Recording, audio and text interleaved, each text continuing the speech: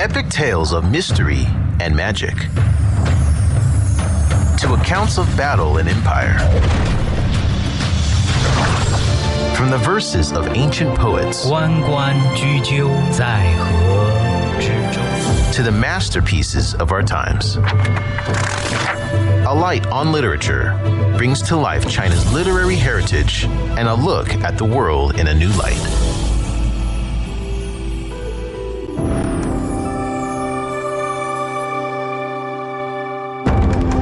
Hi, I'm Huang Rui.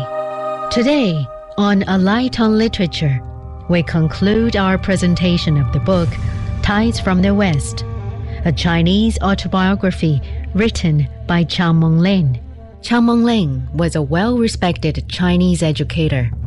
In today's episode, Tang Daming narrates the second part of chapter 34, titled Modern Civilization. Enjoy.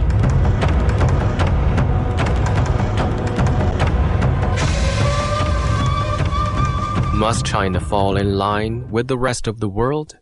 If there should be another war, as the world so much fears, it seems probable that it will start again like the First World War in Eastern and Middle Europe, or like the recent cataclysm in the Chinese three eastern provinces known as Manchuria.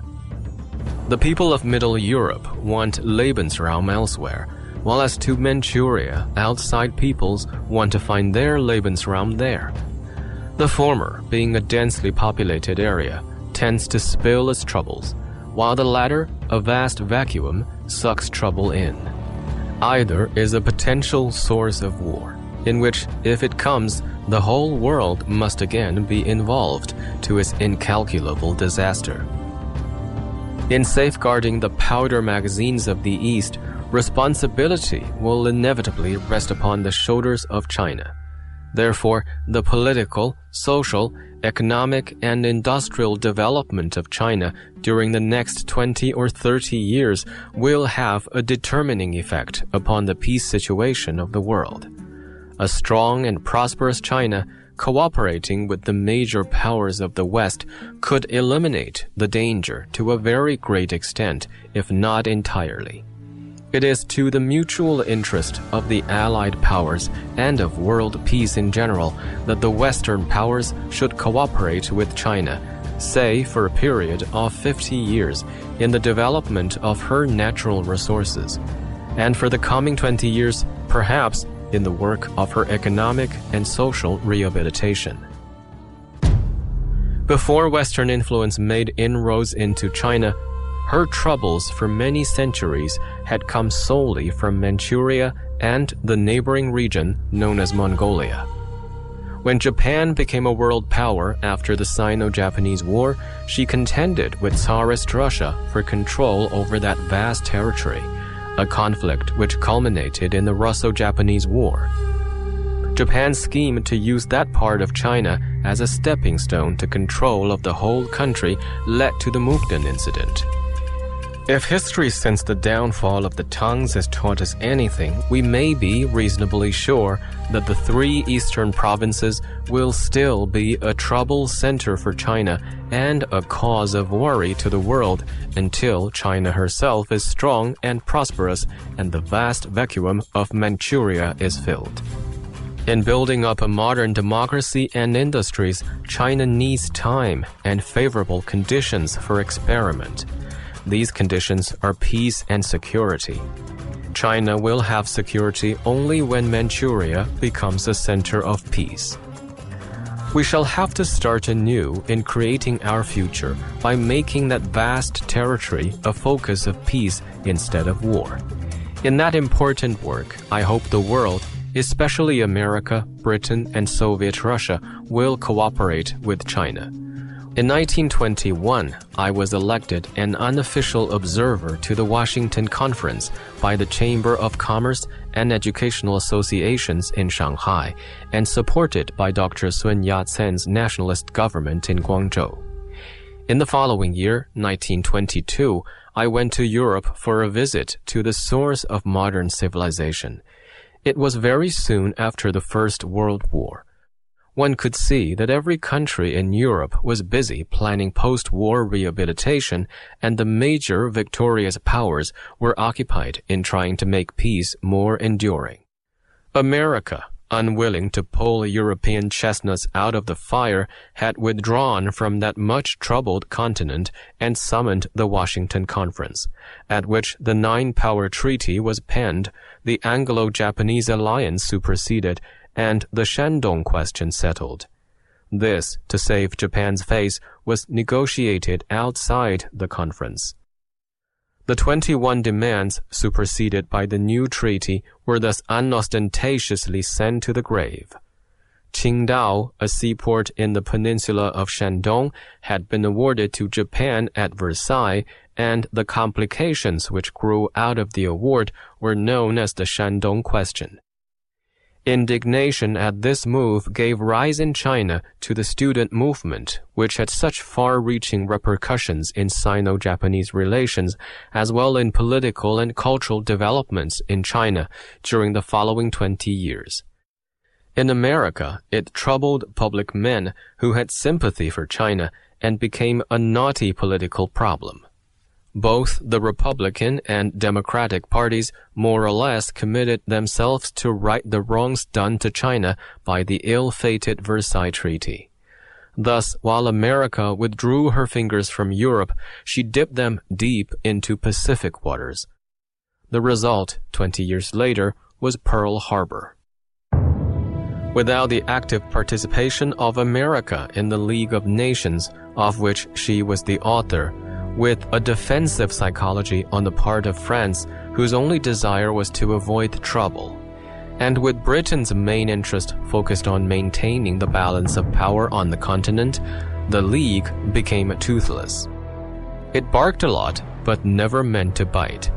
Yet any problem that member nations could not handle among themselves was handed over to the League. So it became a dumping ground for international difficulties. When China was unable to meet her difficulties vis-à-vis Manchurian problems, she too dumped them on the League, of which Japan was a member. In the case of the Mukden incident, France was not interested. Britain was concerned only so far as the balance of power in the Far East was involved, but she was afraid of being drawn in. The League, therefore, had scarcely even the nerve to bark at Japan. Its few mild yelps might indeed be construed as connivance. The League, however, made an invaluable contribution to our experience. Learning from its failures, the world may profit in planning the coming peace. Born of American idealism, it died of conflicting interests and the ambitions of member nations, especially the major powers. So matters developed in the course of some 20 years after the Versailles Treaty. The seeds of war sown at Versailles grew in every corner of the world like weeds, which eventually caught fire and set the whole world aflame.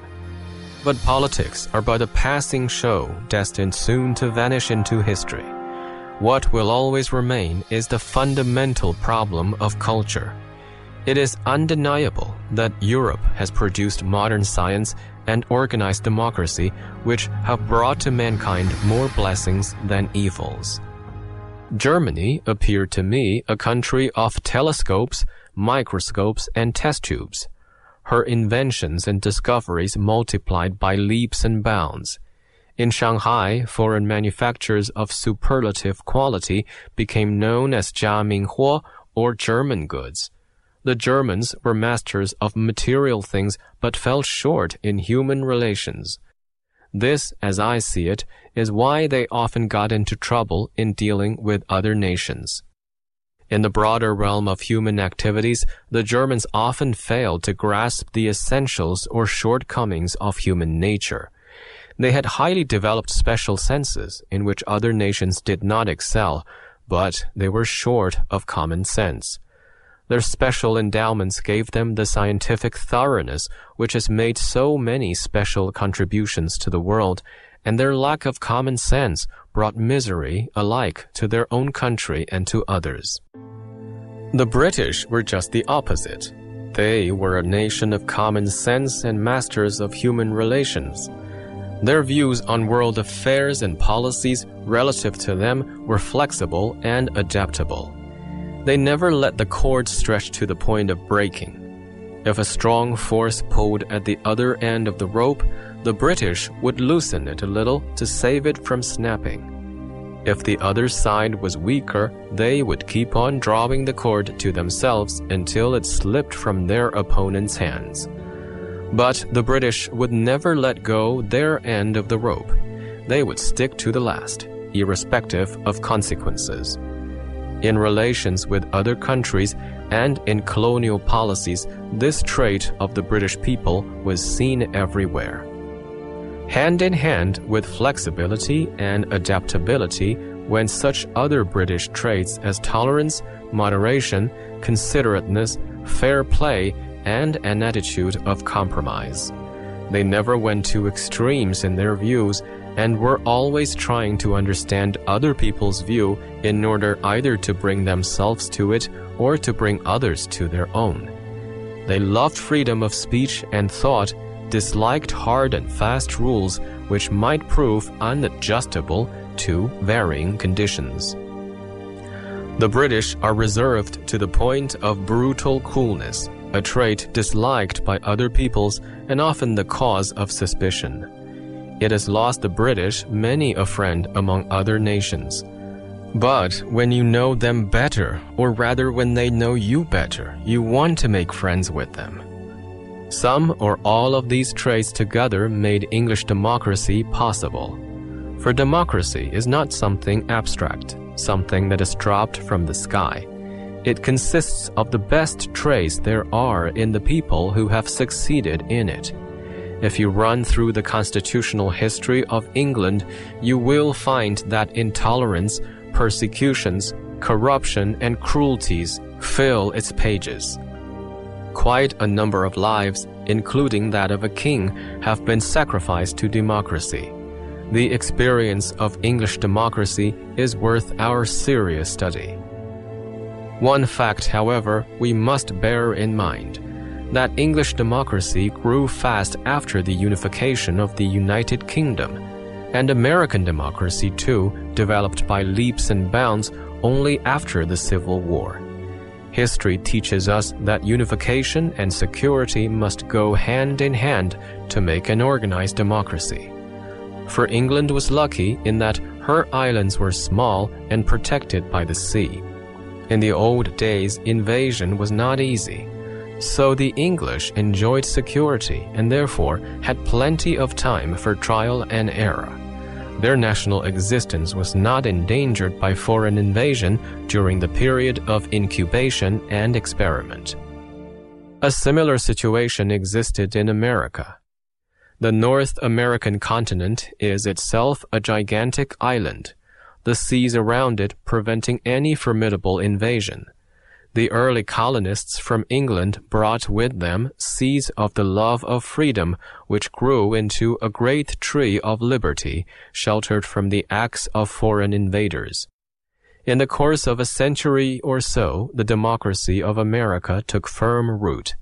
Not only was experiment freely made in human relations, but also in things material, by which I mean scientific research. While American democracy grew out of the English model, American science owed a great debt to the Germans. The American system of higher education is a combination of the English college and the German university. The American academic dress is, so to speak, an English gown with a German cap. In the American colleges, boys and girls lived in a spirit of comradeship and free association and secured a liberal foundation of learning. Knowledge was not strictly regimented.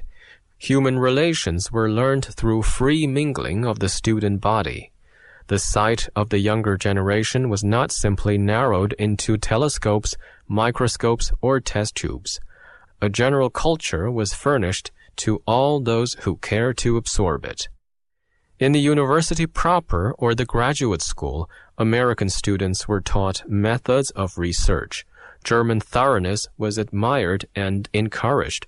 but its full realization had yet to be achieved at the time of my college days. During the First World War, the 5 colors of the former Chinese flag, red, yellow, blue, white, and black, were reduced to 2, black and white. The reason was that German dyes were no longer available in China on account of the war. An American chemist in New York told me that in Germany, several specialists worked on one color, whereas in America, one chemist dealt with many colors. This was some 20 years ago. Conditions have changed by now, since Americans have acquired so much of the German thoroughness during the last 2 or 3 decades. Thus, on the American side of the water, English democracy and German science have gone hand in hand. With her rich natural resources, her power of organization, and love of great projects, America may now easily be ranked as first of the democracies of the world.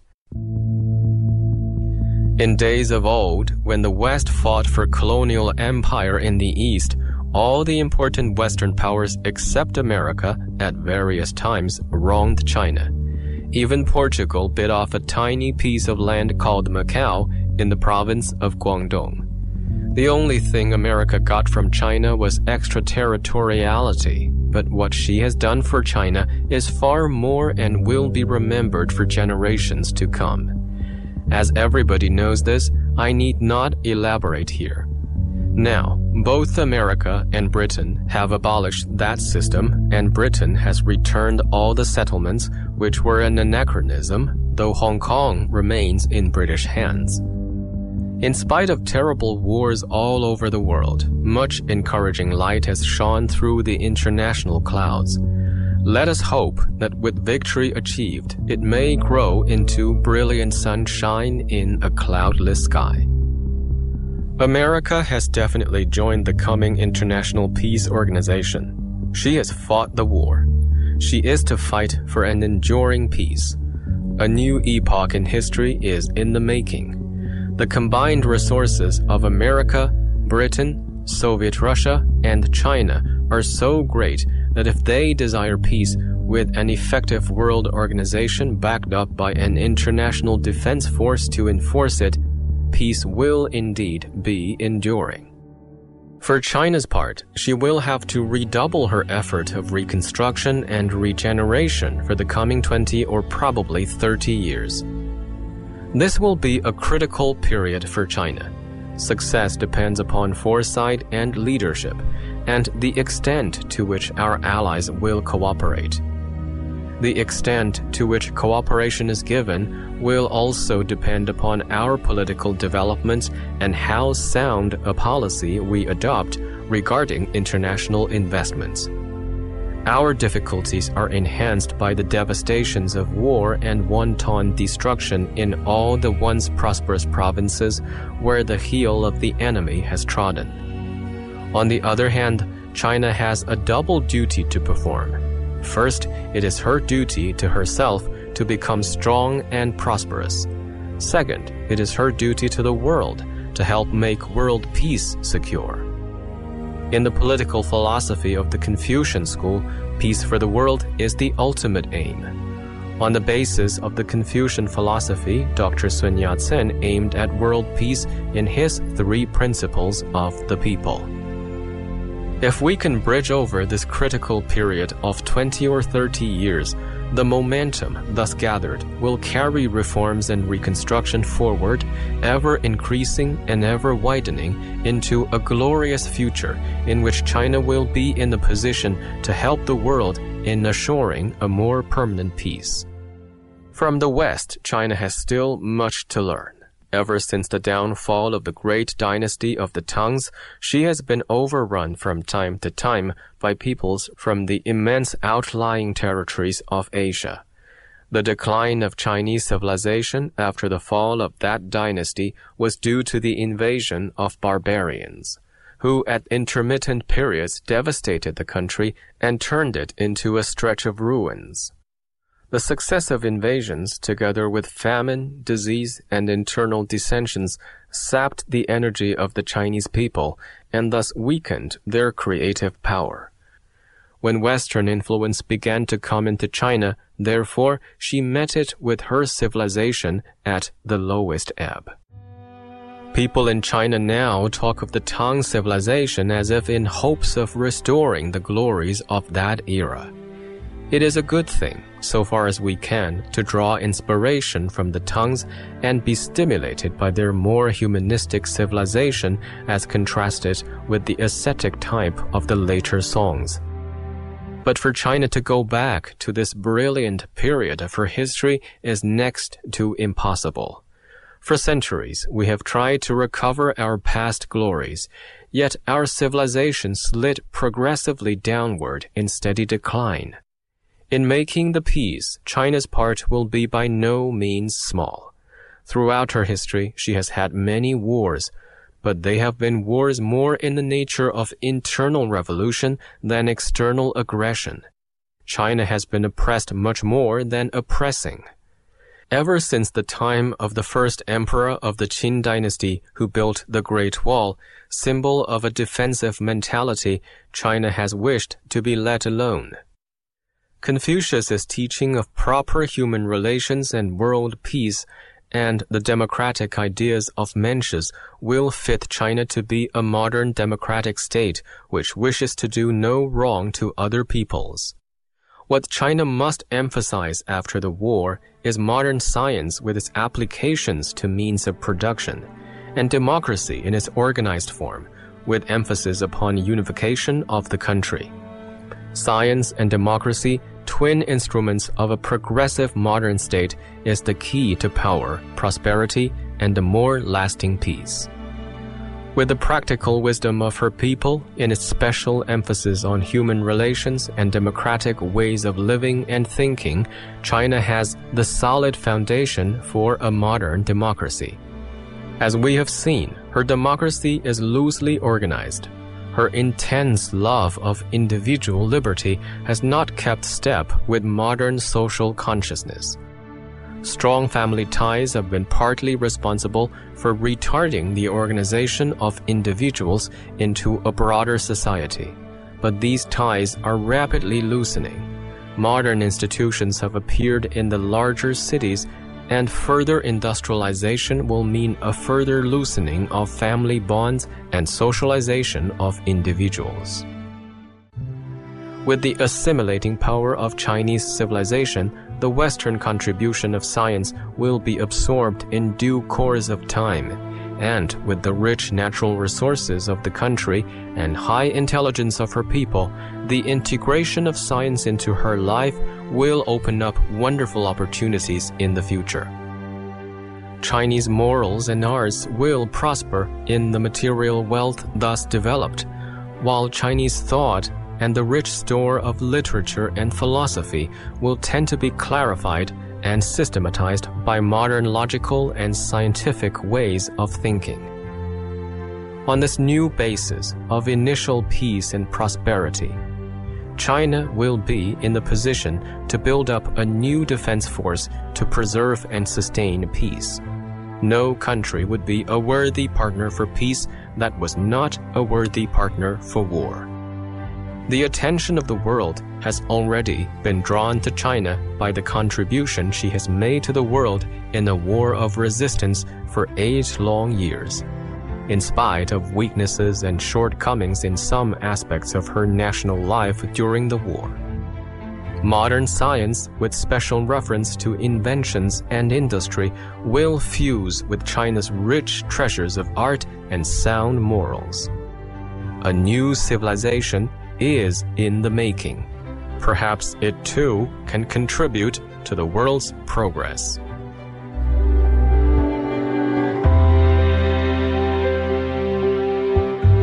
And that concludes the book Ties from the West, a Chinese autobiography written by Chang Monglin, read by Tang Daming, and published by the Foreign Language Teaching and Research Press.